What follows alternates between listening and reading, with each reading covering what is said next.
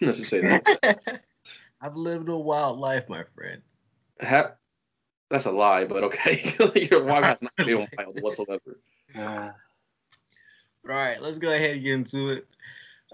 Thank you. You are about to enter another episode of the Traveling Hoopers. We're back for season 4. This is season 4, guys. Is it really? Yeah, it's season 4, bro. That's kind of nuts. I'm not gonna lie to you. Yeah, it's special. Yep. Yeah, bro. Anyway, first episode. We already got to talk about. It's off season. We what? How many days we into? 4 days into free agency, and then there was the NBA draft. the NBA draft was like 5 days ago or something like that. Yeah. So what? Day 4? What? Day 4 free agency? Yeah. Something like that. Yeah.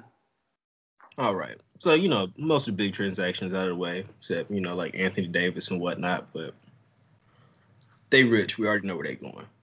They rich. Yep. Right. Yeah. So, what y'all thinking? Winners, losers, biggest moves? If I say a winner, it's obviously going to be the Phoenix Suns. The Phoenix Suns are a winner. I'm not a big Chris Paul fan. I'm okay. Let me say that. I'm a big Chris Paul fan for like what he does for like outside of basketball. His game is like fine. Like I'm fine with his game. He's just a point guard that'll never win a championship. He's hit the ceiling of where his capabilities are on the basketball court. He's just a fine point guard to me personally. But he is what Devin Booker needs to elevate his career and elevate his game. And the Phoenix Suns made some other moves, outside of that, which will also benefit them, especially in comparison to how they played last year. But it's just to add on how they ended the year last year as well. And then another winner, I would say, including the draft, would be the Golden State Warriors. For they took an L because of the whole Klay Thompson thing, but I don't want to say disregarding that because you can't really disregard that, but even with that being the case, they still did a lot in terms of filling in holes, right? And we're gonna like Steph Curry doesn't have an excuse this year to not make the playoffs. Let's just say that, right? You have Kelly Oubre, he's solid, he's gonna get the job done at least, you know what I mean? Wiseman's the big man they needed. Draymond Green doesn't have any excuse like he had last year in terms of, at least producing to a decent level, an average level in terms of rebound, points, and assists.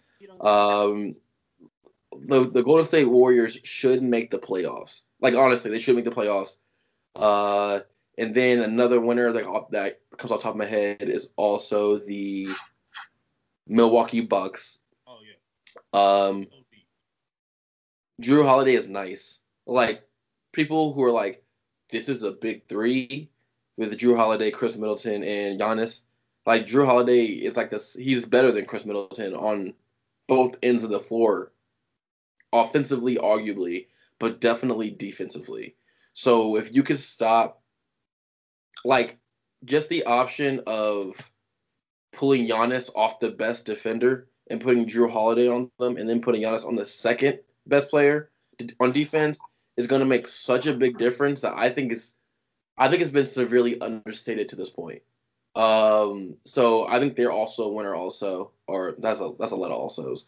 I think there is a winner as well. And then, I think past that, you can make arguments for winners, but those for me are the clear cuts. I don't know how you don't have the Lakers. How you didn't say the Lakers. I feel like the Lakers got better in like a weird. They made some weird trades, but they have enough people. The whole I like Dwight Howard a lot in that position with the Lakers. Before them, what they got Marc Gasol now and like Jordan Bell. I mean, the only reason I didn't say the Lakers is because I think it's hard to say. I think it's hard to say somebody got better or somebody like they made adequate or more than adequate adjustments outside of the or after a championship year. I like the other teams aren't champions, and like they're gonna go from like two of the ones I did were going from non-playoffs teams to playoffs teams, right? Yeah. In Golden State, and then Milwaukee potentially has like really good in the East, like all-time good in the whole entire NBA. I wouldn't put the Lakers up there with that because the Lakers would go from championship possibly to championship again, and so like they didn't make as significant of strides as these other three teams, and that's why I personally didn't put them up there. Reasonable statement. What about you, Calvin? So let's see, who I think won. Well, Golden State looks like they might, like previously mentioned, looks like they might actually be competitive. They got Wiseman in the draft, even though my understanding was they weren't really trying to use that pick. They would have rather like traded or something. But like if they kept the pick, it was like with Wiseman, it's one of them things like it made too much sense not to do. Like it made too much sense for them to get Wiseman, that was a pick that was basically impossible to mess up. I think, oh, um, at least in this early stage, I think that both the Nuggets and Jeremy Grant lost free agency. Jeremy Grant, one free agency. He got that bag. That's what we're talking about. That's it. No, but here's the thing. Here's the thing, right? Because my understanding was that the money that Detroit was going to pay him, the Nuggets were going to pay him the same amount. And the reason I say it is because, like, you left the championship contender. I guess you want to play a bigger role, but you left the championship contender, and you didn't make them pay more than the Nuggets were prepared to pay you. I'm not excited to see Jeremy Grant in the larger role. Like, I mean, honestly though, but like I like him. The Pistons made moves. Some are suspect, but like but a good amount of them are like legitimately like solid moves. You know what I mean? Like getting Jeremy Grant's a solid move for the Pistons to put him alongside Blake Griffin, and then they made a lot of good moves. The only suspect move is to pay Mason Plumlee that much money for 4 years or for 3 or 4 years. They paid him too much money, and that is, but like Mason Plumlee is a journeyman, but he's getting paid more than a journeyman's amount right now. But also the journeymen right now are getting paid more than everybody. If you include, are not getting paid more than everybody, but they're getting paid more than any other journeyman in NBA history. Just like you saw Jordan Clarkson get that significant amount of money from the Utah Jazz. Like journeymen are getting paid good money and they're taking advantage of it. Jeremy Grant, Mason Plumlee, Jordan Clarkson, they're getting ridiculous money just to be coming off the bench for whatever reason. You know what I mean? But I do think the Pistons did pretty decent this offseason. If we're talking about quote unquote journeyman getting the bag, let's talk about Gordon Hayward. But I wouldn't consider Gordon Hayward a journeyman though, because he's only been on 2 teams. That's why I said quote unquote. Like it was more of a joke. Like that man just showing up for the bag at this point, right? Like he left Boston, I get like role, but like you left your chance of like at least sniffing a championship. He went to Charlotte, right? Yeah. Does Michael Jordan have some kind of like love for white players? I've been confused by that for so long because he kept drafting the same player.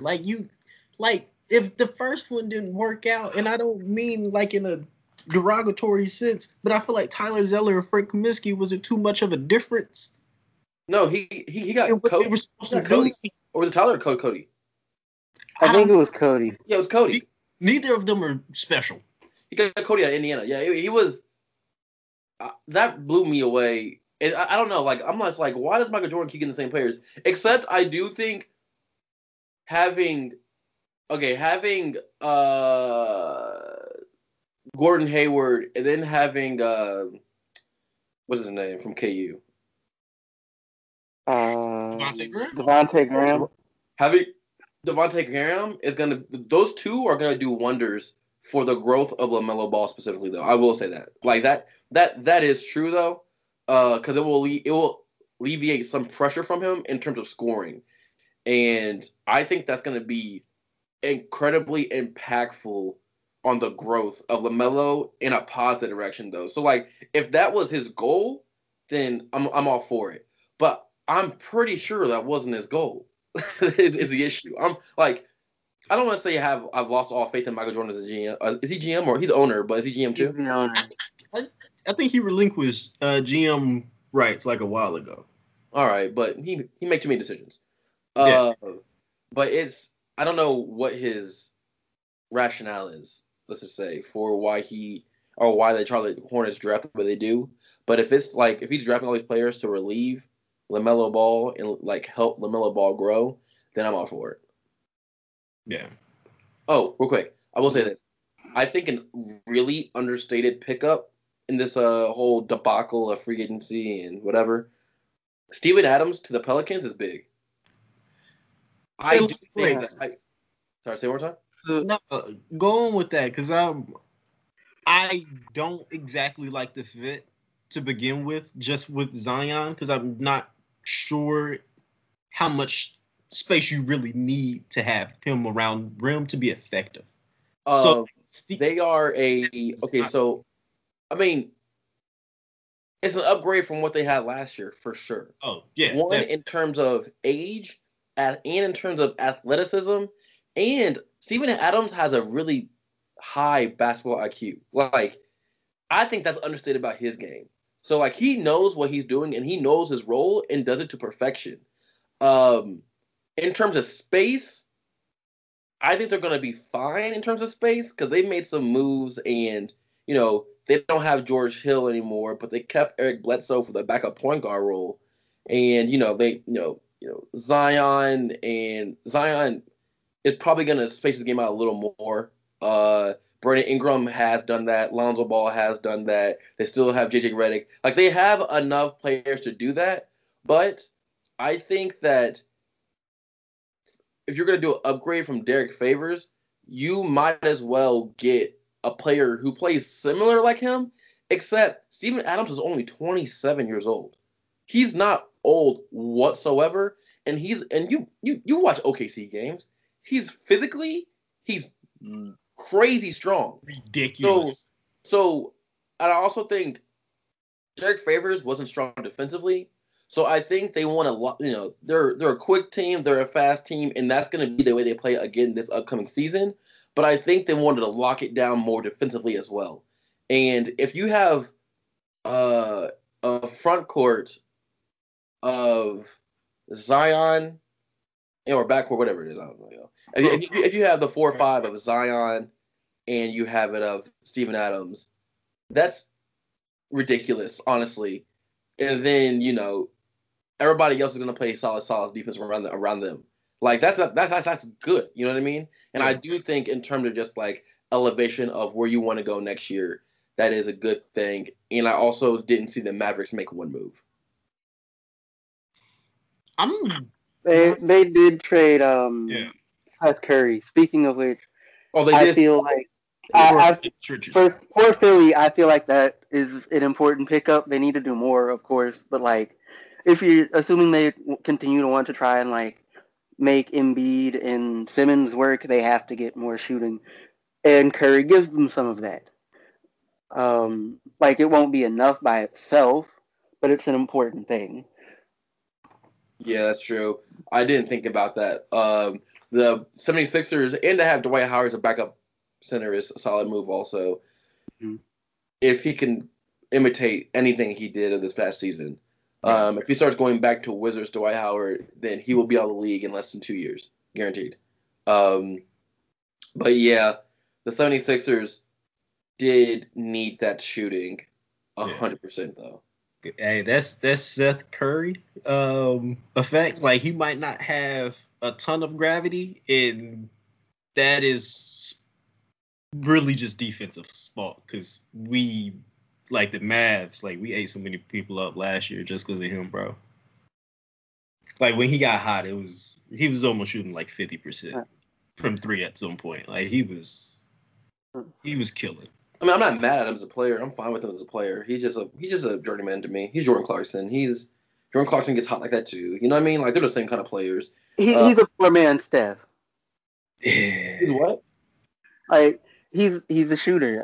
I would argue, or at least I'd use the phrase, even if it's not completely accurate. He's kind of just a poor man, Steph. If we gonna be accurate, we're gonna say a poor man's like JJ Redick.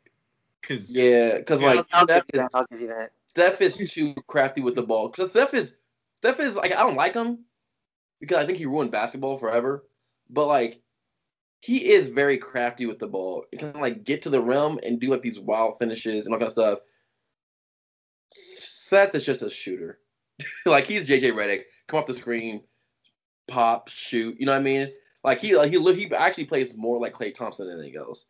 If you're gonna be honest with you, in terms of offense. That's fair. And he can shoot that bitch. He can shoot it. That's all they need him to do. That's very true. I got a question though. So how do y'all feel about Obi Toppin going to the Knicks in the draft?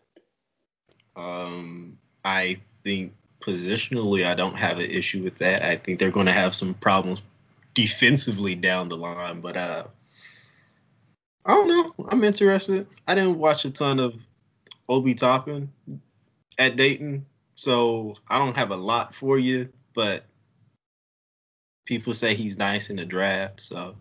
He is good. The Knicks just have a lot of forwards. So they did need a forward.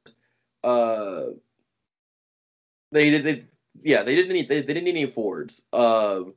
He is gonna be good for them. He's gonna be good for the city itself. Advertisement, sponsorships, so on and so forth. But is he gonna be good for the city, or is the city gonna be good to him? No, he's from there. He's gonna be good to the city. Wait, he's from New York. Yeah, he's from New York. Oh, he's from New York, so he's gonna be good for the city. Hometown story, because the Knicks never win championships, so they need like underlying storylines. And so like in the context of that, it's gonna be good. In basketball sense, the Knicks have too many forwards, not enough good guards. So they probably could have drafted a little bit differently. But I think he's gonna be a good pro.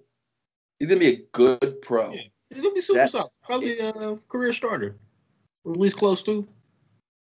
Well, the thing is though, he works hard, and I think if I remember right, he's kind of old. He's 22. So like, but he works hard. You know what I mean? That is what it is. He works hard. So like when you work hard, eventually he might get that Mason Plumlee check. Who knows? You know what I mean? But he's already better than Plumlee though. I mean, the fact that Mason Plumlee is still in the league is ridiculous to me, and the fact that he got paid this money is even more ridiculous to me. But to each his own. Yeah. Athletic, 7'1" will always have a check. As long as you can move, you will always have a check.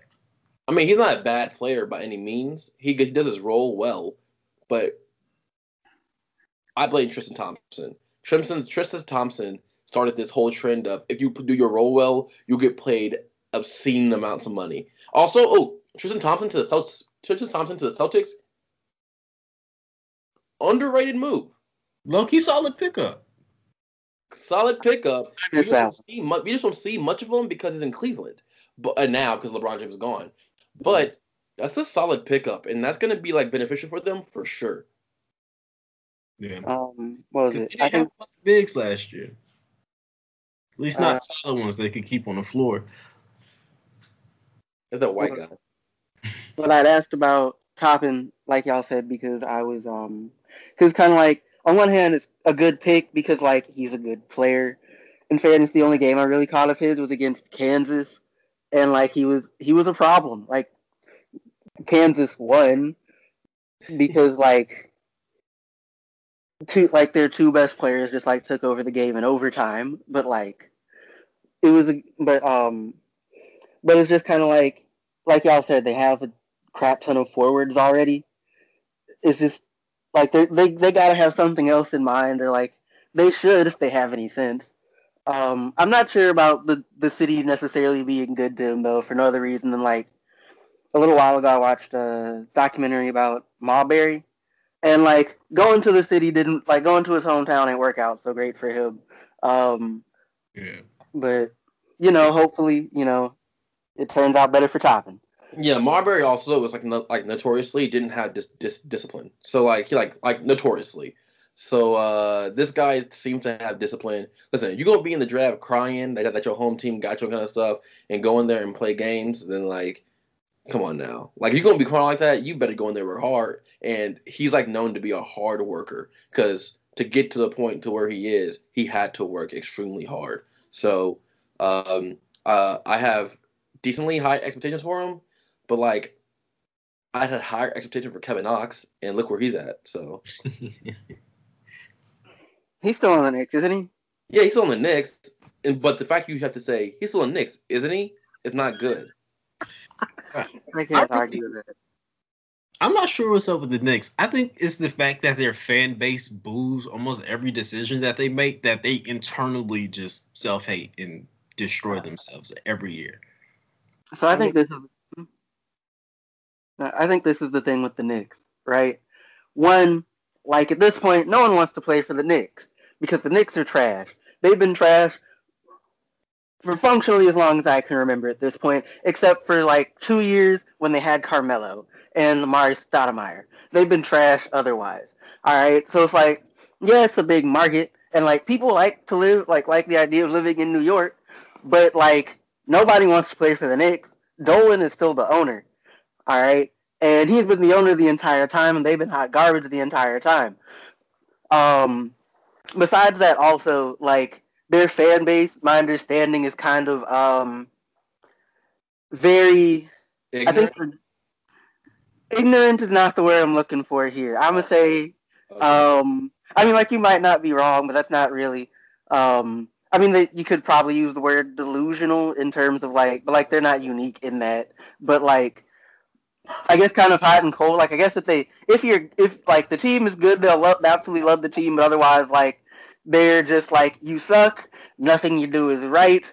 You all are terrible players. It doesn't matter the fact that you made an all-star, you're hot garbage because the team is trash. And like, doesn't like you don't want to deal like players aren't going to want to deal with that. In addition to like playing in a trash organization, like the fan base is trash, the organization is trash. Why would I want to play for them? I like this passion from you, Calvin. But also, in currently, if you want to just play basketball in New York, you can just go to Brooklyn. You know what I mean? Like like New York, the Knicks aren't the only option. You could literally just go to Brooklyn and play, and be like, oh, I'm still in New York though, and like they have a better, more recent documented history of winning. They have owners who are willing to spend money, owners who seem to care more about that kind of stuff. And in terms of just like the ownership and the willingness to win, they have like more going for them than the Knicks do, and that's gonna be a hindrance on the Knicks getting anybody for years to come. Like it just started, but for years to come, that's gonna be the thing. And Brooklyn knows Jay-Z, so. Yeah, and I'm just like, I don't know. The Knicks just suck. What's a Knickerbocker? You know what I mean? Like, what is that? Look, Like, they're just garbage to me. Like, as an organization, I just think they were just whack.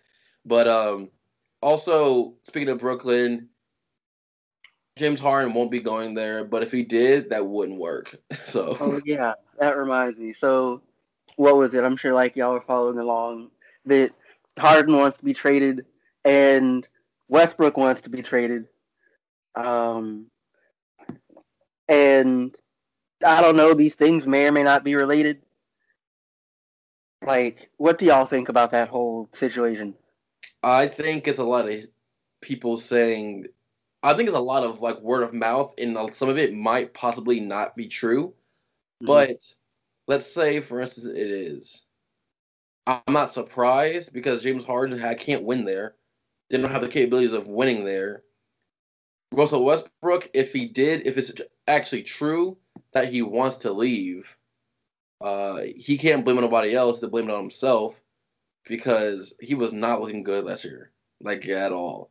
Like he looked less explosive. I don't know if he was hurt, but he looked less explosive. Everything that he did well, he did not do well this past year. But And he even when it still came got to the numbers shooting, he though. did that worse than anything else also. So, I just think that I don't know if it's true if they. I just don't know if it's true if they want to leave or not. I think that's what it is. Because Okay. like you have all these people, like journalists make up stories. Like no, like it's been known for years that if you got nothing to write about, they would just make something up. Essentially, they have one thing of evidence, and instead of looking for more evidence, they'll go, "Oh, looks like somebody wants to get out of town." You know what I mean? And and nowadays, it's not even like credible evidence. It's like somebody bought a house in another city, or someone likes a certain post on Instagram. Oh, they're trying to get out of here. You know what I mean? So I'm not even sure if that point's true, unfortunately. I, if I may though, well. Granted, in fairness, I didn't outside of the bubble. I didn't watch Rockets games. Matter of fact, I don't think I even watched the playoff games. But like numbers wise, Westbrook was fine last year. Like he put up what was it? It wasn't a triple double, but it was what 27 points, 7 assists, right at 8 rebounds a game, Yeah. and Pretty good. 1.6 Pretty good. steals. Yeah. Like I mean, his 3-point shooting wasn't good, but it basically never is.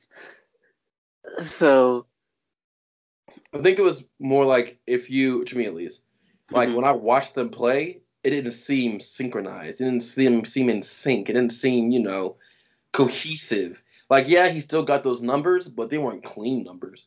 They weren't as clean as they were in Oklahoma City. And I'm not sure because he wasn't running the team or he had a different position, being the number two option and feeding off somebody else. Because even when KD was there in OKC, KD fed off him. He didn't feed off KD. So I'm not sure if that like kind of had like a mental block on him in some kind of way, shape, or form. But it didn't seem like Chris Paul and James Harden seem much more clean than Westbrook and James Harden, and that's just like the eye test. You know what I mean? That's just from watching it. Mhm. Well, I think what it might be is that like their play styles, Harden and Westbrook, don't like the thing is like what both of them they can synergize like their play styles can synergize fairly well with other players. Um, but like they wouldn't work. I think this was a concern I think even before the season started. Like they might not necessarily work that well together. It's like they both need the ball, and like the thing is they both need the ball. And Harden will spend a lot of time like doing a bunch of stuff just to like travel into a 3-point shot. Tune up. Um, and like Westbrook, like ever since he got in the league, is this thing where it's like he wants to do everything. He wants to do everything all the time. The thing is, while he was in OKC, he got really, really good at it. But like, I think, and especially like if he's trying to get to a point where like he's competing on like on a championship team with other quality teammates that like aren't like whether they are Super Bowl dominant or not, like he doesn't and probably shouldn't be trying to do everything like he tends to do and tends to want to do. For sure, for sure. But I think that's his game. Like in a way, Westbrook is the way he plays is almost like an offense in itself, just because there's going to be so many actions that come off of. Mm-hmm. There's like no one person I can think of outside of like Drew Holiday or somebody, Patrick Beverly for that point, that can like stop him like every possession or at least like hold him to something. So I think one of the things and that he can't shoot for real. So it's hard for him to do anything else besides like go do what you can do. Which is I, don't know, I guess I just think I don't like it when players can't change their game in the NBA. Like, and not just like, and I'm not saying to change your game for any kind of reasons. I'm just like adjust your game. You know what I mean? Like adjust your game for the betterment of the team. And I think it bothers me when people can't do that because they're so. I don't want to say they're hard headed because I don't know the individuals, but it seems to be hard headed to me that I want the game to adjust to me. I don't want to adjust my game, or I want the team to adjust to me. I don't want to adjust to the team, and that's never a good thing when it comes to winning. And like, yeah, you might make the playoffs. Yeah, you might make it deep in the playoffs, but more than likely you ain't gonna win, like the whole thing. You know what I mean? I think saying that almost simplifies it to a point because you can't convince me that Russell Westbrook doesn't work on his game or at least is not in the gym. Like, you can't convince me like he doesn't have like some sort of work ethic. Like something has to be. I don't know what it is, but you at this point, like it's been 12 seasons. You just gotta do what you can do. I would say, but I'm not saying he's gotta adjust. Athletic dude. I'm not saying you gotta adjust your game. I'm not saying okay. First of all, I'm not saying like his work ethic's bad. Like I'm not in the I'm not in the gym with that man. I'm saying no, I'm not in the gym with that man. I'm assuming his work ethic's good because he's in the NBA and he's a superstar in the NBA, right? So I'm assuming his work ethic's good. Obviously, like I'm never gonna say a man at that level's work ethic is bad because I'm over here eating chips off my chest. You know what I mean? Like why would I say that? But you don't need to grab every rebound. You don't need to like play on the ball, play off the ball. Like I hated that with Carmelo too for a while. I didn't hate Carmelo Anthony, but I hated that he didn't adjust his game well enough for other teams. He's still the ISO player with the ball with his hands too much, but he's done it much better. He's done it much better with Portland than he did all the other teams. But and we see the results of that. Let's just say that we see the results of him adjusting. And like, why did he need to seemingly become a journeyman and he need to get knocked out the league or blackballed out the league, whatever, for a year for him to come back and do that? Like, it's unfortunate. Like he should. First of all, he shouldn't have been out of the league for a year, right? Like, there's no ifs or buts about that. He should have been in the league because man, he could have played for. I don't know what's a trash team. He could have played for the Hornets. You know what I mean? He could have played for the Hornets. He could like easily. Like he could have got buckets, but for political reasons, he was out the league for a year. But when he comes back, you do see an adjustment in his game to where it was less of me, ISO, and more of fluidity of the game. Let's say that, and he let other people just take over it and him flow into the rhythm. I'll leave you with a philosophical question. What is there to change when your game is your game? Was that supposed to be deep? No, it's not supposed to be deep. Okay. This is like a question to ponder on. Like, what is okay. It is what it is.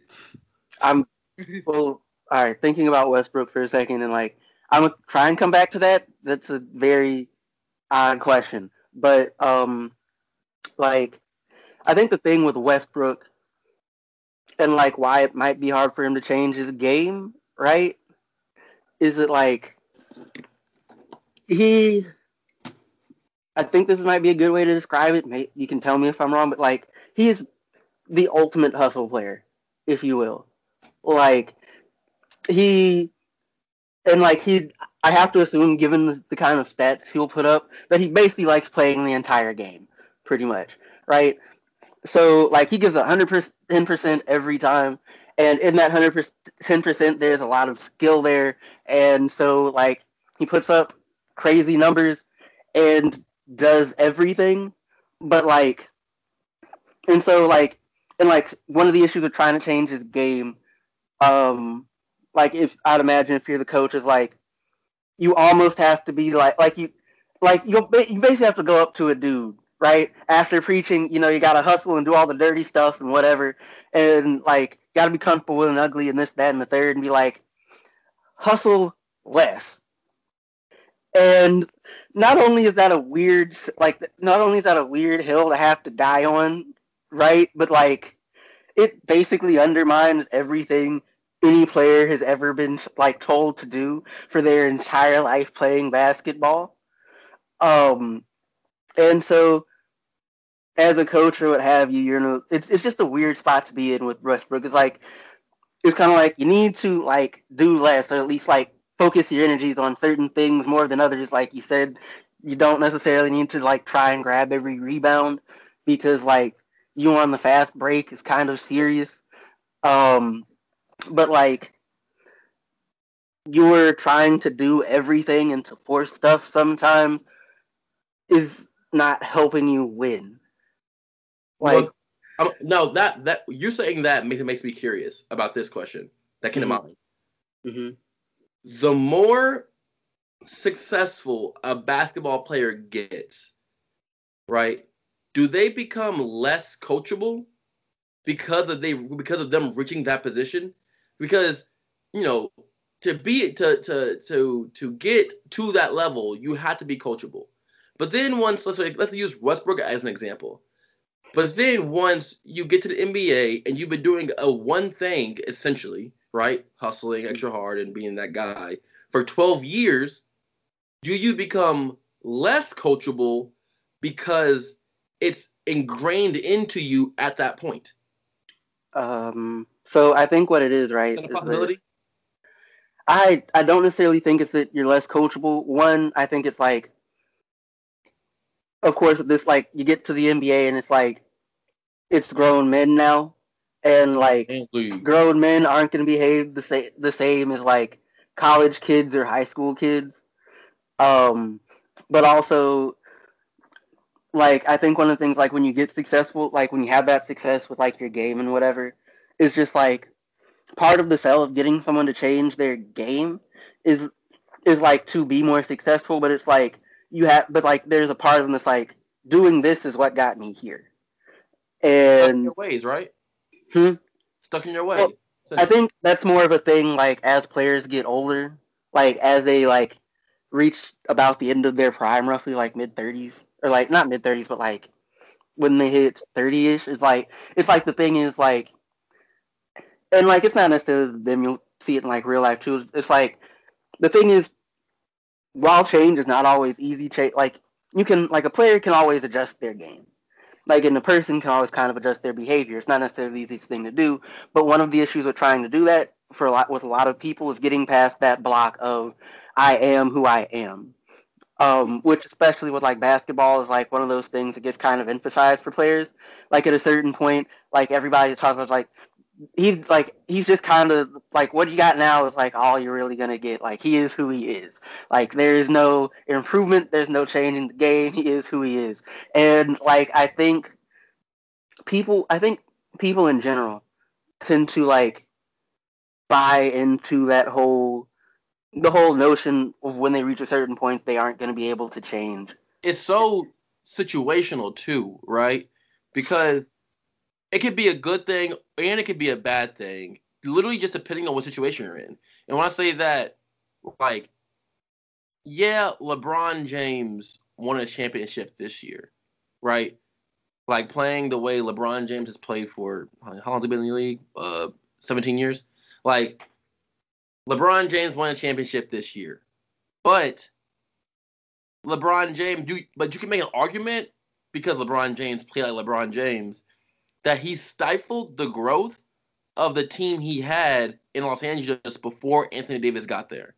And you can kind of see that for how, they thrived when they got to New Orleans. Like, you can make that argument that it's a good thing or it's a bad thing, but I think it just depends on what the priorities are, right? LeBron James' priorities weren't to make them better. Because if it was making them better, he would play more off the ball. But LeBron James doesn't play off the ball. LeBron James plays on the ball. You know what I mean? And all of a sudden, you're like, we're going to put LeBron James as a point guard. You heard all that, rhetoric after, whatever. And I think it's situational because if LeBron James doesn't get Anthony Davis, that I'm personally still saying that, and that rhetoric is still out there of LeBron James needs to change his game to help elevate his teammates, but he ended up, because of good ownership and good coach or good GMs, that he was put into a different situation to where LeBron James could be LeBron James and be successful.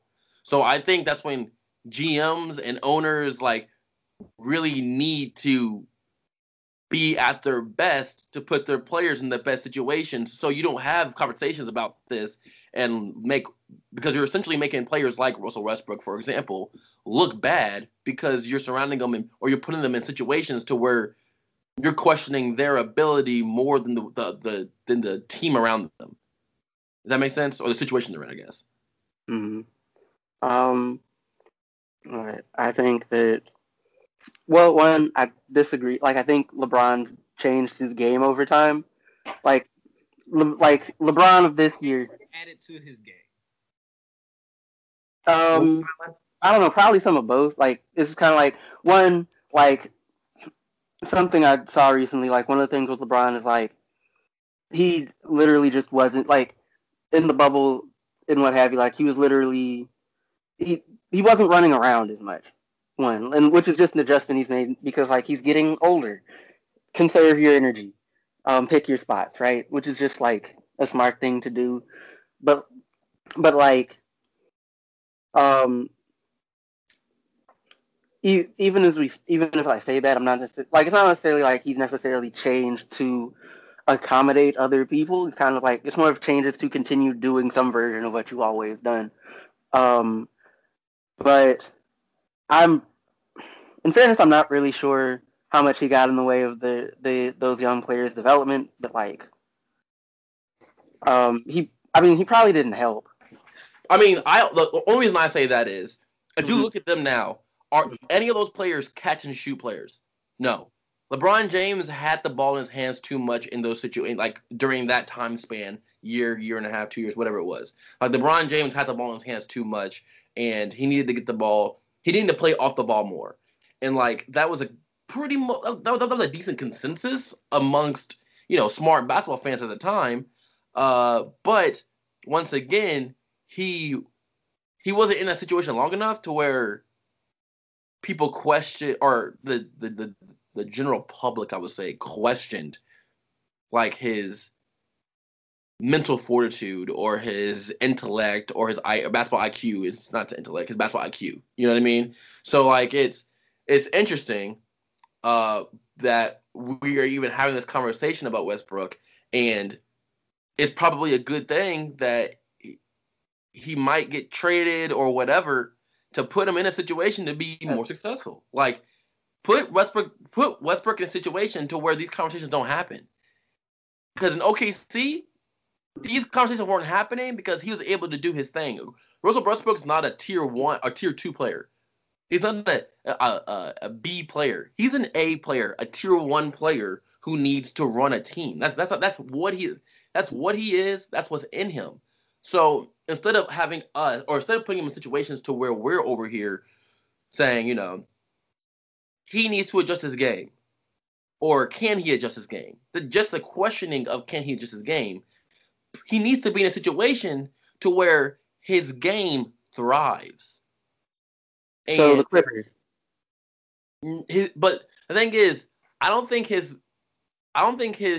he would thrive as a Clipper because Paul George could play off of him. Can Paul George win off of him? No. But Paul George can play off of him. You know what I mean? When I say win, I mean like championship, not like win. I'm like it's not like they did it last year. I know, but then I don't think Kawhi, which if Russell Westbrook on that team, Kawhi is the number 1 player. Like he is. I don't think Kawhi in a team that Kawhi is on needs a point guard like Russell Westbrook. Like I think they need different. Like Russell Westbrook, like we said, is an ultimate hustle player. He will get points, rebounds, assists. He will do everything. Kawhi teams where he's successful, they have individuals who do certain things, right? They have individuals who know their own games and stick to their spots. You know what I mean? Like their centers, they act like centers. The point guards, they act like point guards. The power forwards, they act like he's never won on a team where everybody's doing too much. The issue that I think they had last year is that one, I think they took a lot of the grind of like the regular season. I think they took a lot for granted. Let's just say that. I think they took a lot for granted. And I also think that they had a lot of players who just didn't know their role. They want like I was listening to Gilbert Arenas' podcast, and he was like, when you look at the Clippers at the end of the game, who's taking the final shot? You want to say Kawhi, but a lot of times Kawhi didn't take the shot at the end of the game, and that's one example of people knowing. That's one example of people knowing their roles. You know what I mean? And I just think that the Clippers didn't know enough of their roles last year in terms of role players. So I don't think Westbrook is like the answer, I guess. But Westbrook probably needs to. Honestly, if I had to think about it off the top of my head real quickly, I don't know the perfect situation for Westbrook in 2020. Like right now, I don't know the perfect situation for him to be the most successful. I think a lot of the situations on NBA teams are kind of the same. Like not necessarily the same, but like they have a direction they're going in, and I don't know where Westbrook could just be placed there, and all of a sudden, boom, they're getting better. Like if Jrue Holiday wasn't in Milwaukee, you could make the argument for Milwaukee, but they got Jrue Holiday now, and he's gonna defensively, he makes way more sense than what Westbrook does. You know what I mean? So I'm not quite sure where he could just be dropped off, and it'd be like a automatic benefit. Obviously, and I'm not talking about like the Hornets or whatever. You know what I mean? I'm talking about like teams that actually matter. Right. It all depends on what you measure success by. Because if you're talking about winning a championship, that margin is very slim. Yeah. I mean, Westbrook championship. Like Westbrook's successful. Westbrook is championship.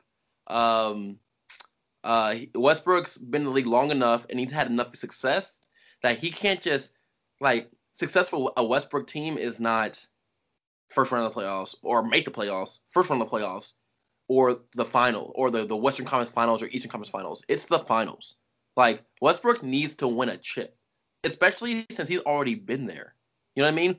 Harden, same thing. Harden needs to win a championship. Like KD already did, even though people don't like the way he did it, including me. He did at the end of the day. You know what I mean? He at the end of the day, he won a championship. But these guys are on that same level, just needs to win a championship. So anything under that is not a success. That's fair. Quick question. I saw something that suggested that the Nuggets were thinking about using Bol as a 3. What are your thoughts? Sign me up, baby. Does it sign you up? Sign me up. Sign me up. Hear me out. It would be a spectacle, right? That's why I'm always here. Sign me up for it. I want to see the Giant do it. He showed that he could do it in like small spurts during the bubble. As a 3, we've already seen the shot creation. I want to see Bol try it. Great. We've been watching Bol do this on like lower circuits for almost 10 years. I want to see him try it. I just want to see him try it. He was doing it in the bubble when like people were resting for the playoffs. So for the playoffs hit, he didn't get no clock. Just want to see him try it. That's it. I'm fine with it. Are they trying to win? I'm not sure it's a good idea. But if they want to just have like a fun time and like have the fans have a fun time, it's 75. It's a 75 game season. At least 10 games is about having fun. It's about trying stuff. Come on, bro. Win a championship with the Nuggets, man. The Nuggets are different. No, it's 75 games. You don't need to win all 75 to win a championship. The Nuggets need to work as hard as they can to win a championship. Yeah. If you can maximize Bol, or he just like figures it out, where he can get you a consistent 10 points a game with that size, he would be useful. I don't see it happen. You need to listen to me. Bol, I understand that Bol is a project. Let him get his confidence, even if it does not work as a 3. Let him get his confidence off. Even if we have to move him to the 4, if he has those skills, come on, guys. What are we doing? We're not playing this game. Alan, think about some of the small forwards in the NBA. he's not gonna gain no confidence playing against these dudes because they're gonna kill him. Shut up, Philip. I know that. Like they're gonna kill this man. People, bro. It's going to happen. It's going to happen. You're saying how this man gonna get beat up at the 4 too. Listen, he's gonna get up at every position. He's a boy. But at least he's not getting cooked by people his own age. Yes. Like he's getting cooked by if he plays a 4, he's getting cooked way less than at the 3. At the 4, he's getting cooked by LeBron James, arguably the greatest player of all time. Carmelo Anthony. Why would you put him? But you would not put Bol to guard LeBron James. No. Doesn't make sense. LeBron James would. But the issue is look, if it's a regular if it's a regular season, Alan, if it's a regular season game, we know LeBron in the last 4 years, he ain't playing no defense. So he can be like, all right, I guess I guard Bol, and he gonna make him look crazy still. Like he's still gonna make him look crazy because he knows he's gonna have a break. They did not say start him at the 3. He will be the main 3. He said they will play him at the 3. They got to play the Knicks. They got to play the Hornets. They got to play boo-boo teams. Let him play the 3 against them boo-boo teams and get his confidence up. Gordon Hayward will cook this man. And I don't even like Gordon Hayward like that, but Gordon Hayward would definitely cook this. Who's backing up Gordon Hayward? Huh? Who's backing up Gordon Hayward? Do you know the answer to this? Or I don't know the answer. I was like, okay, I don't know. Bol Dry gets the dude we don't know. We'll see. He's just so skinny that I don't know where you could put him at. See? Exactly. Why are you trying to put him at the 4? Hearing this, I'm more interested to see how it works out than I was when I asked the question. But like, if we're being real about it, yeah, he's too. Like the thing is, he's like too skinny and also a bit too much of a big man to really work perfectly at any spot. You put him at the center, he's going to get himself hurt. You put him at the 4, he's going to get himself hurt. You put him at the 3, he's still probably going to get himself hurt, but he might get some blocks. No, he put a 3, he'll get his ankles. Listen, can you imagine Bol trying to guard Jason Tatum? He will get his ankles snatched. Why do you think he's guarding Jason Tatum? What? Why do you think they're going to play him against Jason Tatum at the 3? That's a terrible matchup. At some point, he's going to have to switch on this man. You think he's playing against the Celtics? At some point, he has to switch on. The Celtics in the heat of the game. You really think they're going to put him against the Celtics? Who from the Celtics is guarding Bobo? Wait, you said who from the Celtics is guarding Bobo? Yes. Bro, all the Celtics big men are not mobile enough. It's an issue. You're not worried about offense. Thompson would be the 4, and he's not mobile enough to guard him. I would make an argument. Okay, question. That's what you put. Because I haven't seen Bol play like that, and like in my last evaluation of seeing him, he was in like college, I think I caught a couple games. Was like I didn't like people talk about his ball handling. I didn't like it. I've now recently figured out why I didn't like it. Because he doesn't get down on the ball, it should actually be fairly easy to pick him if someone mans up on him on the outside. But, like, dang, what was I even trying to say? There was a point I was getting at. But, like, the thing is, like, part of the issue with Bol really playing any of the spots that he is qualified for where he won't get himself absolutely embarrassed, or, like, just like picked off immediately and give some dude an open lane to the goal,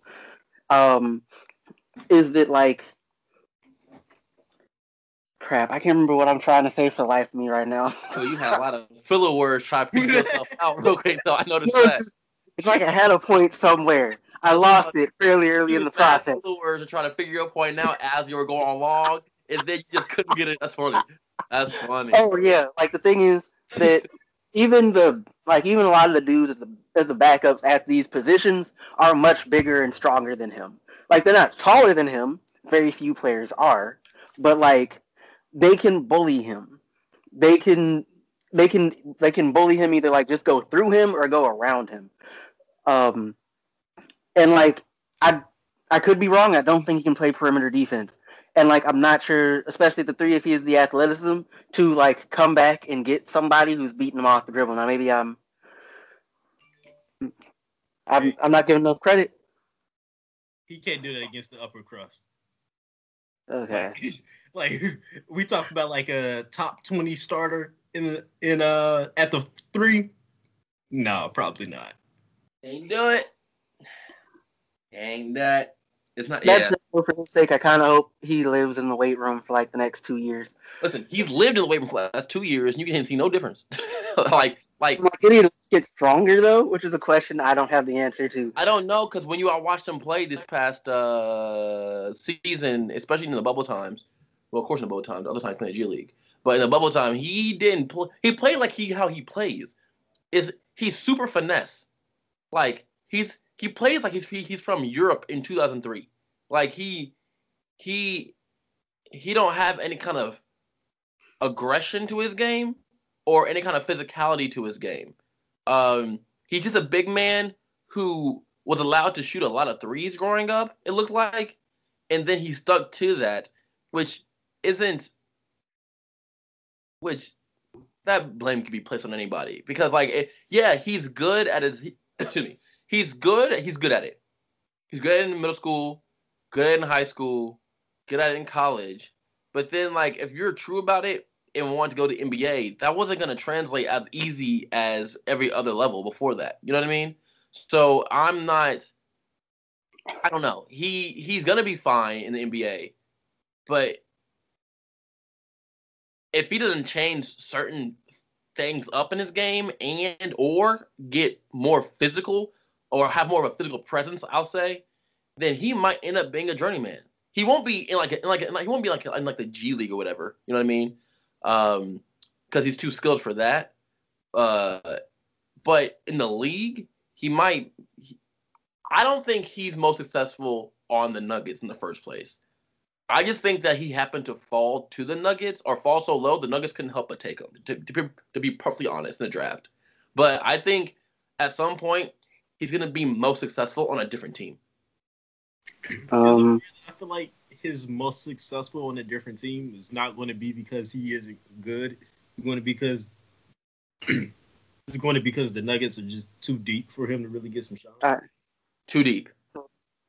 So here's the thing though. I would think like in an ideal world with the Nuggets, Bol gets to a point where like he's good enough to start alongside the other dudes we tend to think about when we think about the Nuggets.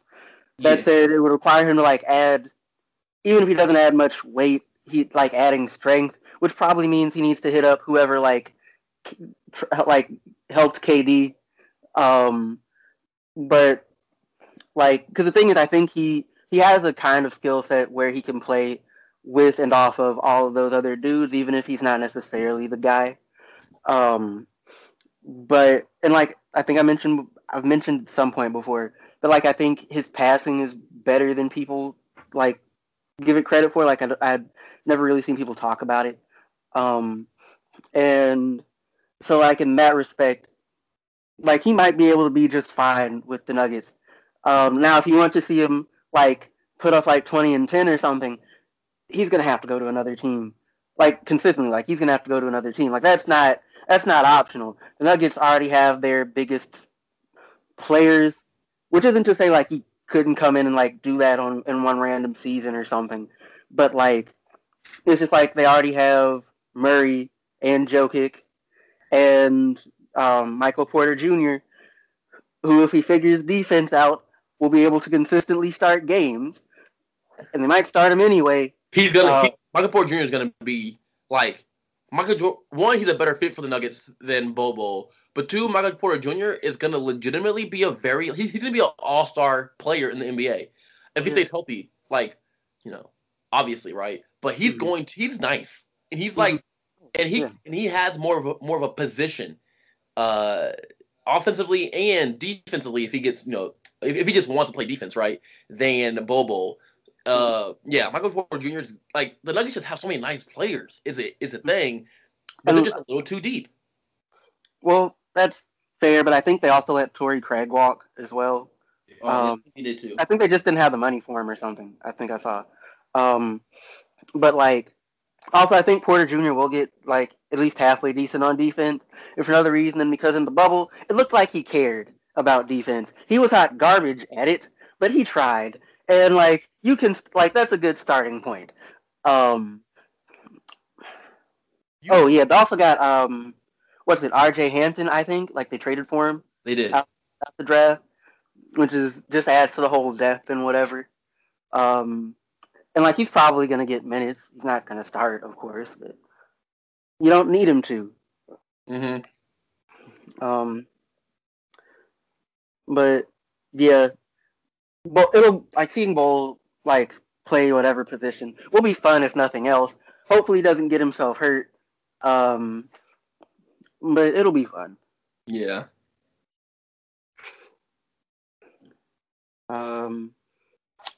Also, wait, I want to be like the college season's about to start up, but like a bunch. I'm also aware that a bunch of games like openers got canceled and stuff. I got an email from KU today, and they were or no, I didn't get email. KU sent out a tweet talking about the attendance for the games, all kind of stuff, and how I don't know if every other team's doing it this way, but they're not going to have any fans until they know for a fact they're not having any fans until the first week or including the first week of December. Then after that, they're going to go week by week because I don't know if you guys have been keeping up with the news, but like the COVID vaccines, now all of a sudden they got 3 of them that are. There's a third one? There's a third one that came out today from Oxford. Because obviously when one came out, there's going to be more that came after that because they're going to follow the blueprint of that first one. And a third one came out from Oxford like today or yesterday or something like that. And they're all at this moment in like the trials 90% and above, one being 95%. And with that being the case, and it seems like the what does it say? Health officials might get their turn for the vaccine first, obviously, in like mid-December. So with that being the case, a lot of these, colleges are paying close attention to that. And so they're just doing it week by week now instead of saying, this month we're not doing anything or, this 2 weeks we're not doing anything. So I know K's doing it like that, but I'm not sure if any other school is. What was it? I think I saw something. Rick Barnes, the coach at Tennessee, got COVID. I don't think he's even the only person only basketball person I've heard of about like having COVID. State had it. Oh yeah, Izzo had it. There was another big time coach that had it too recently. I'm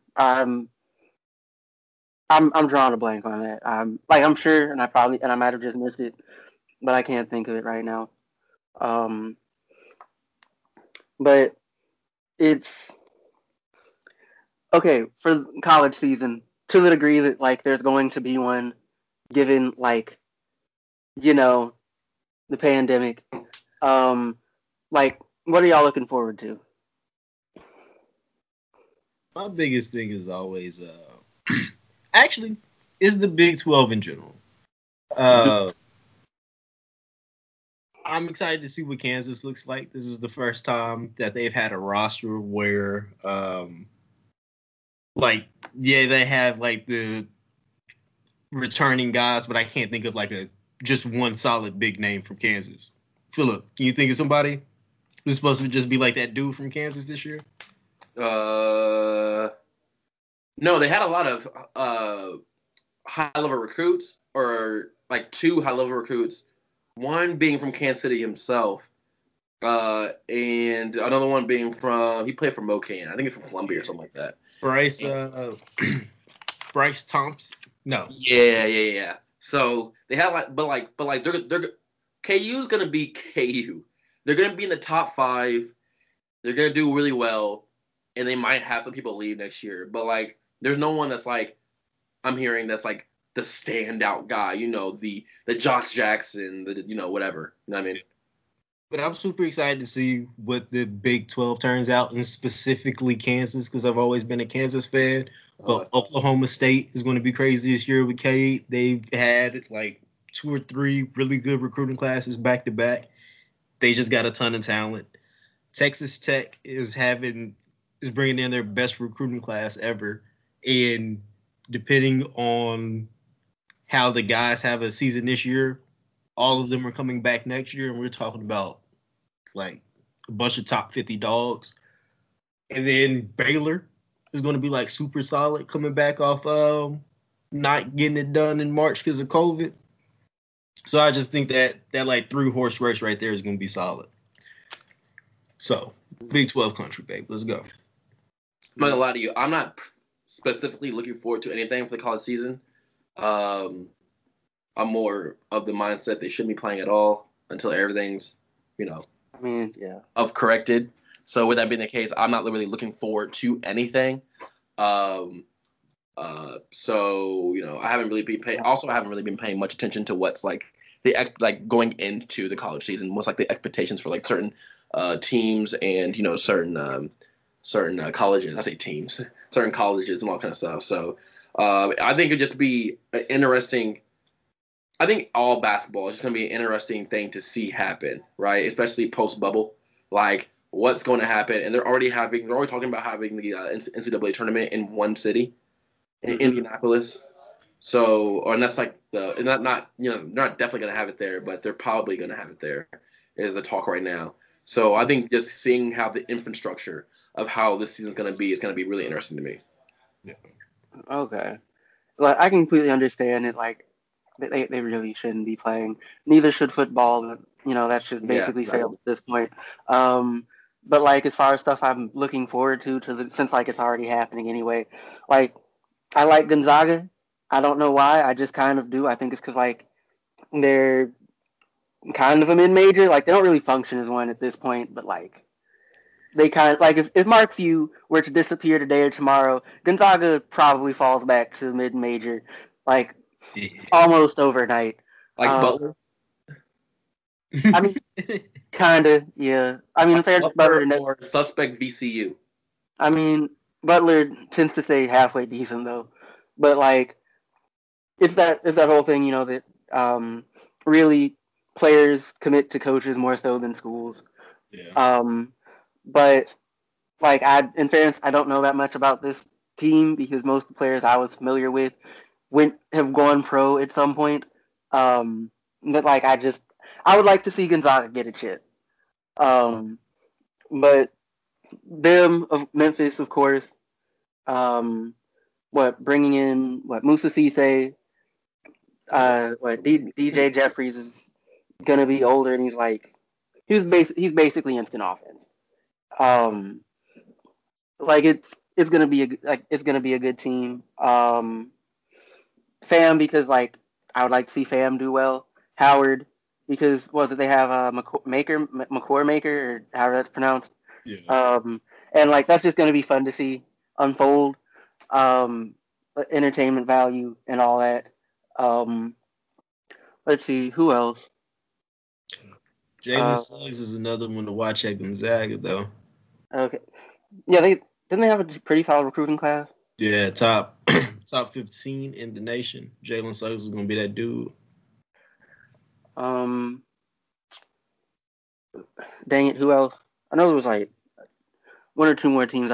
I'm interested in like how Iona does, just because Rick Pitino is there.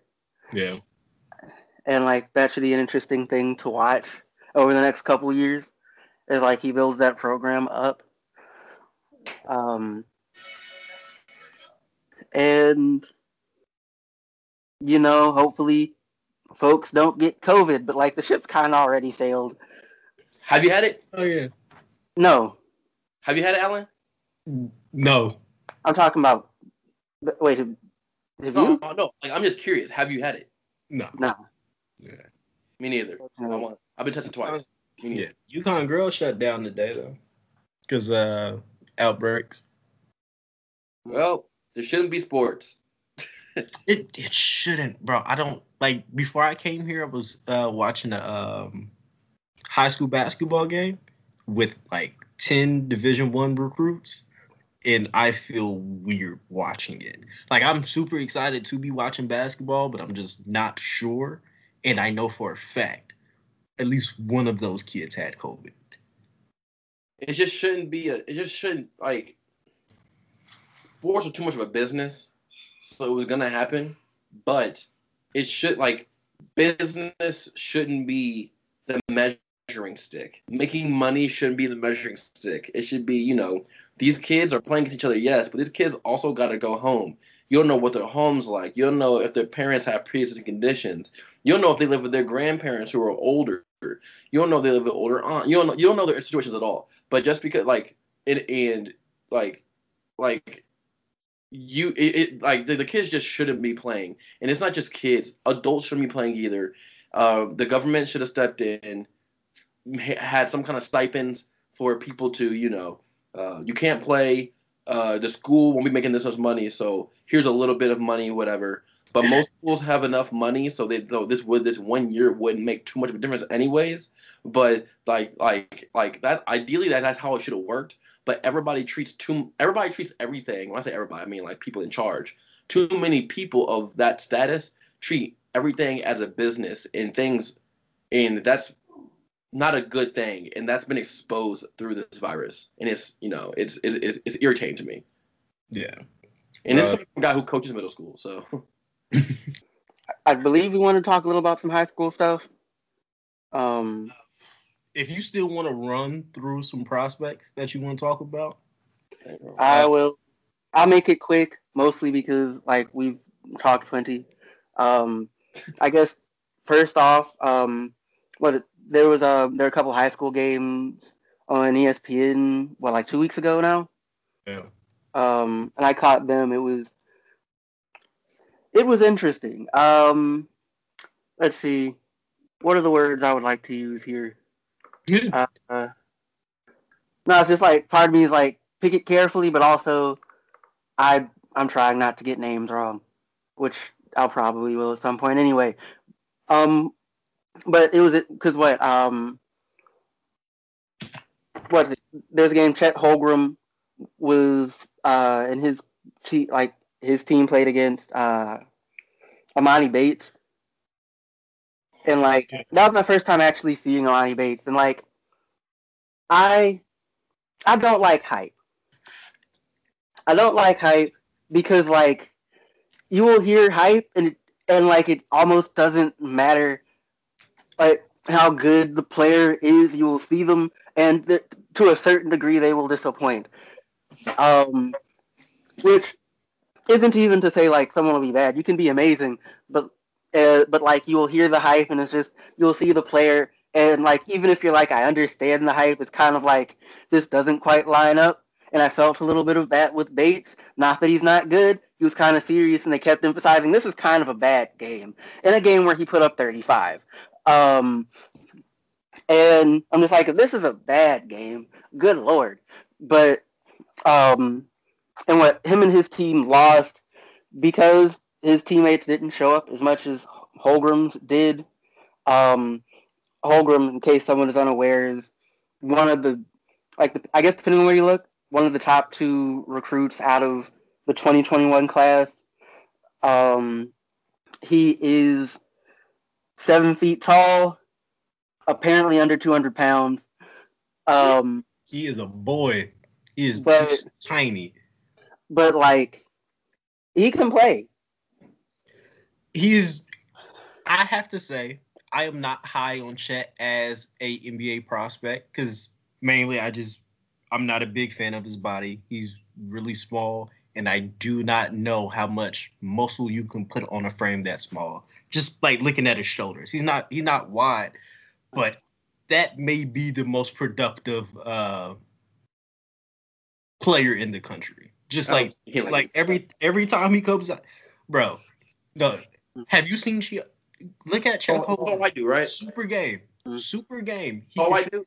Yeah. Yeah, he can. Yeah, he's been pretty he's been presented at a high level for a couple years now. Yeah, and every time he's played on national, played on big stages, he produces, and I like that. I'm talking about crazy numbers, but 7'1" and you're really good and you're agile, you are going to have those numbers. I think he's going to be really good in college.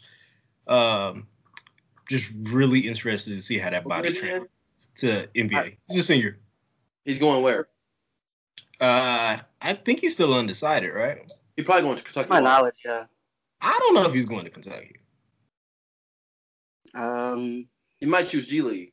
According to 24/7, the teams he seems like he's most likely going to go to are Gonzaga, Michigan, and Minnesota for some reason. Minnesota. Yeah. If I had to lean, I think he's going to Minnesota. That's like where he's from, and I think like being close to home but still having the college experience is going to be super important to that kid. There's something valuable in that because he got family and stuff that's a tad bit older. I believe he like lives with his grandma, so I think that's going to be super important, especially with COVID and whatnot. If I was to describe him for you, Phil, like he plays how people say Bol plays. People say. No. I know the kid. I've seen him play before, and he plays just like that. And people love. I mean, that body type, that style, is getting got put on by KD essentially, right? And people are in love with that style because House of Highlights has them on their Instagram and all kind of stuff. But when you're talking about actual basketball people and will it produce in the long run, then that's a completely different question. I don't know. I'm saying I have a bit more confidence in him filling his frame out than Allen does. I don't think he'll ever be like massive. Like if you were hoping to turn him into like a football player or like a bodybuilder for some reason, I don't really think that's gonna happen. But like he could fill out, like he can get stronger like KD did, and like he'll be fine. He's more of a like while he has like those perimeter skills and like part of why, and like I was saying, like I realized why I didn't like how Bol handled the ball is because Chet Holmgren gets down on the ball when he dribbles. Like more like fundamental ball handling type stuff. But he's got more of a he does kind of have a big man's game, even though like he can hit those threes and take people off the dribble. But like he's also fairly comfortable like down low. He just doesn't really need to be there. He also is a teammate who's like 5'9", who's automatic from three, which helps everything. Yeah. Who else was it? Jaden Hardy. Hey, Jaden Hardy. He's a problem. Hey, that's high school basketball's Dame Lillard, bro. That's fair. Dang it, let me see if I can find. Because he is a teammate who's a point guard who I like his game a lot because during that entire game he was all the hustle plays and all the defense. He was in there. He saved balls just to throw outlet passes for the breakaway dunk or something, and it's just he never stopped playing. It was beautiful. But Frankie Collins. Who? Frankie Collins. He's going to Michigan. Yes. And what? Like Hardy, he makes shots. Like he's a bit I guess he's been working there's he worked on his frame, so like he's a bit he's not just like super skinny or anything. But like he's kind of a problem. On the other side of the ball there was Armani Bailey. Like it was like the team was younger in general, but it was like Armani Bailey, Chance Westry. What was the big man's name? Crap. They also had Bronny James. It was like they kind of just got outplayed. Like not even in like their bad way, but like they're younger and it kind of showed. Yeah.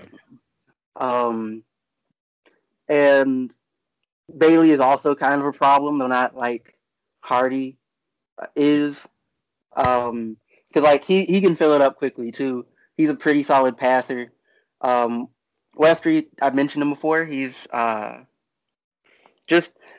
kind of high on him. They had him off ball a lot. I kind of think like wherever he goes next level, he'd be better off playing point guard. That's just my personal take, I guess. But like, it's also like he's 6'4" and you're 6'6". You kind of have to go on the wing. But because he's a really good passer and he can find a way to score. But again, Hardy just he won the game for his team. Just it shot after shot, pretty much. What? Oh, there was a game with what's his name? Mikey Williams. Yeah. Mikey Williams. That's that kid who says is going to HBCU, right? So that's him. Okay. Hope he sticks to his word, but he also is 15, so we'll see. I let that man have his day when that happened. I don't. Well, maybe it's just because a lot of the kid players I was looking at were older than him, I believe. But like, at least in the one game I saw, granted, I think he was playing against like, what was it, like Oak Hill or something? Yeah. So they are kind of anyway. It's like I probably need to look at him more. Are you talking about Mikey? Yeah. Like, I don't think he's bad or anything. I just, again, maybe it's just the whole hype thing. And it's just like you get a bad impression of what stuff is supposed to, like, how players are supposed to, like, how good players are in terms of, like, where they're actually at and not just, like, maybe relative to other players or what have you. I don't know. I'm just always weary of high school players who are considered, like, that guy or that one in like the 9th grade, because very few sports can you do that with and be successful. And like soccer is like the only one really where you can like predict somebody's like career or how good they're going to be from such a young age. And I've seen it way more times in basketball where that turns out to not be the case than it turns out to be the case. I'm always worried about it. I mean, I don't think it really applies to soccer too much either, but like for different reasons in basketball. But I mean, like, I don't say soccer because it's like a known thing in soccer, in Europe kind of stuff, that like they will recruit a kid and they will have their eye on a kid when the kid's like 11 because they can like tell. I'm not soccer, I'm not a soccer fazan, but like I have cousins who are like really, really big in it, like the soccer world. And like they can tell from a very, very young age, like certain ways kind of stuff, that kid's gonna be good. And more times than not, that kid actually turns out to be good at an older age. But like basketball is not the exact same way. So I'm always weary about, them talking about 14-year-olds and how they're gonna be this, that, whatever. Because I've seen way more times where it's just not the case than when it is. Yeah, if you ever notice, they don't say they're going to be NBA stars.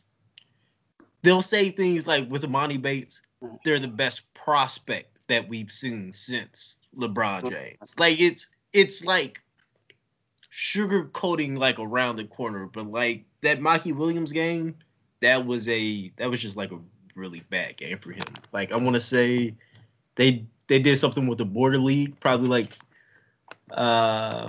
2 weeks or so, maybe like a month before that, and Mikey Williams looked a lot better there. Like all the stuff that you like see from like the highlights, that's kind of like how he plays. Like it's a lot of athleticism, it's a lot of go.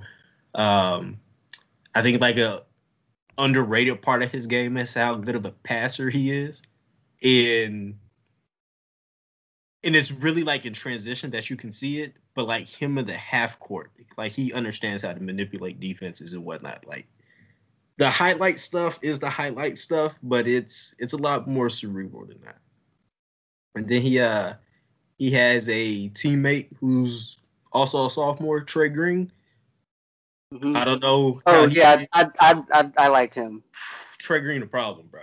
But at least in that one game, like he was trying to force too much. Like he was trying to score more than he probably should have. But I like this game though. Yeah. Like there's like both of them are gonna they're gonna be just fine. Oh yeah. In news stuff that wasn't televised, I looked at the Rocky Top Hoop Fest a couple weeks ago. So real quick, Moravian Prep. I'm hoping I pronounced that correctly. Just great Moravian, all the same. Well, it's the whole team looks pretty good. Like, and there was so one player, I think he's got offers from among other places. I think like Clemson and Auburn. Corey Richardson. Like his finishes around the rim are just very, very satisfying to watch. Like it all just looks super easy. Like it leaves his fingers and it looks like there was no real effort put in. But like what he was also he's also fairly athletic, solid in transition, decent passing, but also just like the team in general is pretty solid at passing. Like their front court is a Jaquez Schuler and a Cornelius Williams. One is 7 feet and like 6'10" respectively. They're very good big men. Williams is more like passing and whatever, not like he's probably not about to try and like do a chase down block. Schuler will not do that. Williams, he might. Like you might want to look at them. Really the whole team is fairly noteworthy if I'm honest. And then Life Christian Academy has a Akechi Shantalu. I probably messed up both names. Yeah. I think he's committed to Iona. He's mostly those players they're mostly an athlete. Yeah. Like there's a little bit of skill there, but like most of what you do is like you can like outrun and out jump people. That's kind of him at the moment. He's also kind of like how I described Lawson a couple of times, where it's like you can see like a couple of like putting on some like getting it in the gym will like help his game like under the bar and everything. Not as much as Lawson because of the whole like not as much skill, but it's similar. And another player, Kennard Richardson, his shooting is solid. He can get to the rim, got good ball handling, really good passing.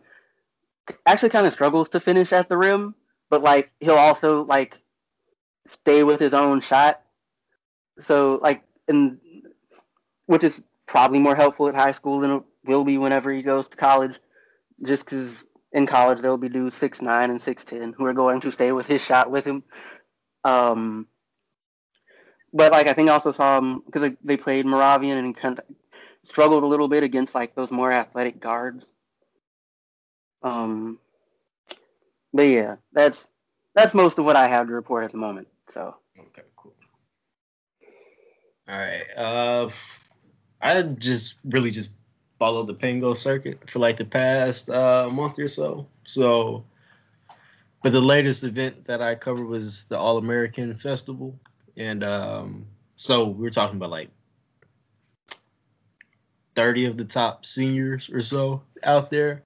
I just talk about like 5 that really caught my eye. Paulo Banchero, the person I like as the number 1 player for the class of 2021. Anytime you got a dude that's like built well at 6'9" that can create his own shot and looks like he can play both forward positions, sign me up. At times he looked like he could do the point forward thing, so I'm all into that. Nolan Hickman, who's going to Kentucky. We're talking about like 6'3" Tyler Ulis, bro. Like that's the only thing I could think of while I was watching this game. It was like so smooth, could get a shot off when he wanted, like dropping stuff off, and just like a beautiful mid-range game. Alex Fudge, out of Jacksonville, Florida, just a big time athlete. We're talking about like 6'8", scoring at all 3 levels, and it's like raw athleticism is like really pushing him. Like he is skilled, but he's just kind of doing whatever he wants, and I think there's going to be a lot of upside there. And then Caden Perry, y'all know what it's like when you bro. Caden Perry's like 6'8", 230. And he's just a wrecking ball. Like all he does is finish at the rim. He's stronger than you. He's gonna out rebound you. He's gonna make you look bad. And then Michael Foster, top 10 in the country, plays in Arizona. Just barrel chest, 6'9" dude, and he is going to dunk everything through your chest, and you're just gonna have to deal with it. And that's exactly what he did the entire game. And then top 5 in the country, Jabari Smith. Dude just reminds me of Rashard Lewis. Like 6'10", can really space the floor, good rebounder. Just like a solid overall athlete. He was committed to Auburn, but y'all see what happened to Auburn today. So we gonna see what's up there. I could see him being another dude that takes like that G League contract if Auburn does not work it out. Mason Miller just committed to Creighton. Cool. Yeah, that's it. I don't have any more to comment about it. Like, he's like a 6'9" forward. Like he can play a little bit, even though it like took me a couple games to see it. So good get and all that, and of course he can probably he should be develop into a pretty good shot if for no other reason than like who his father is. So yeah. But if that's everything, I think we're about ready to wrap. Yeah. Mm. All right. Well, thank y'all for listening to another episode of the Traveling Hoopers. I am your host, Alan, and I guess y'all could wrap up so we can get out of here. Calvin McGowan, it's good to be doing this again. It was also nice to have a break.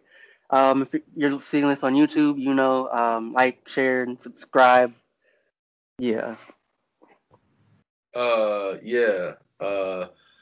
Philip. Follow me on everything.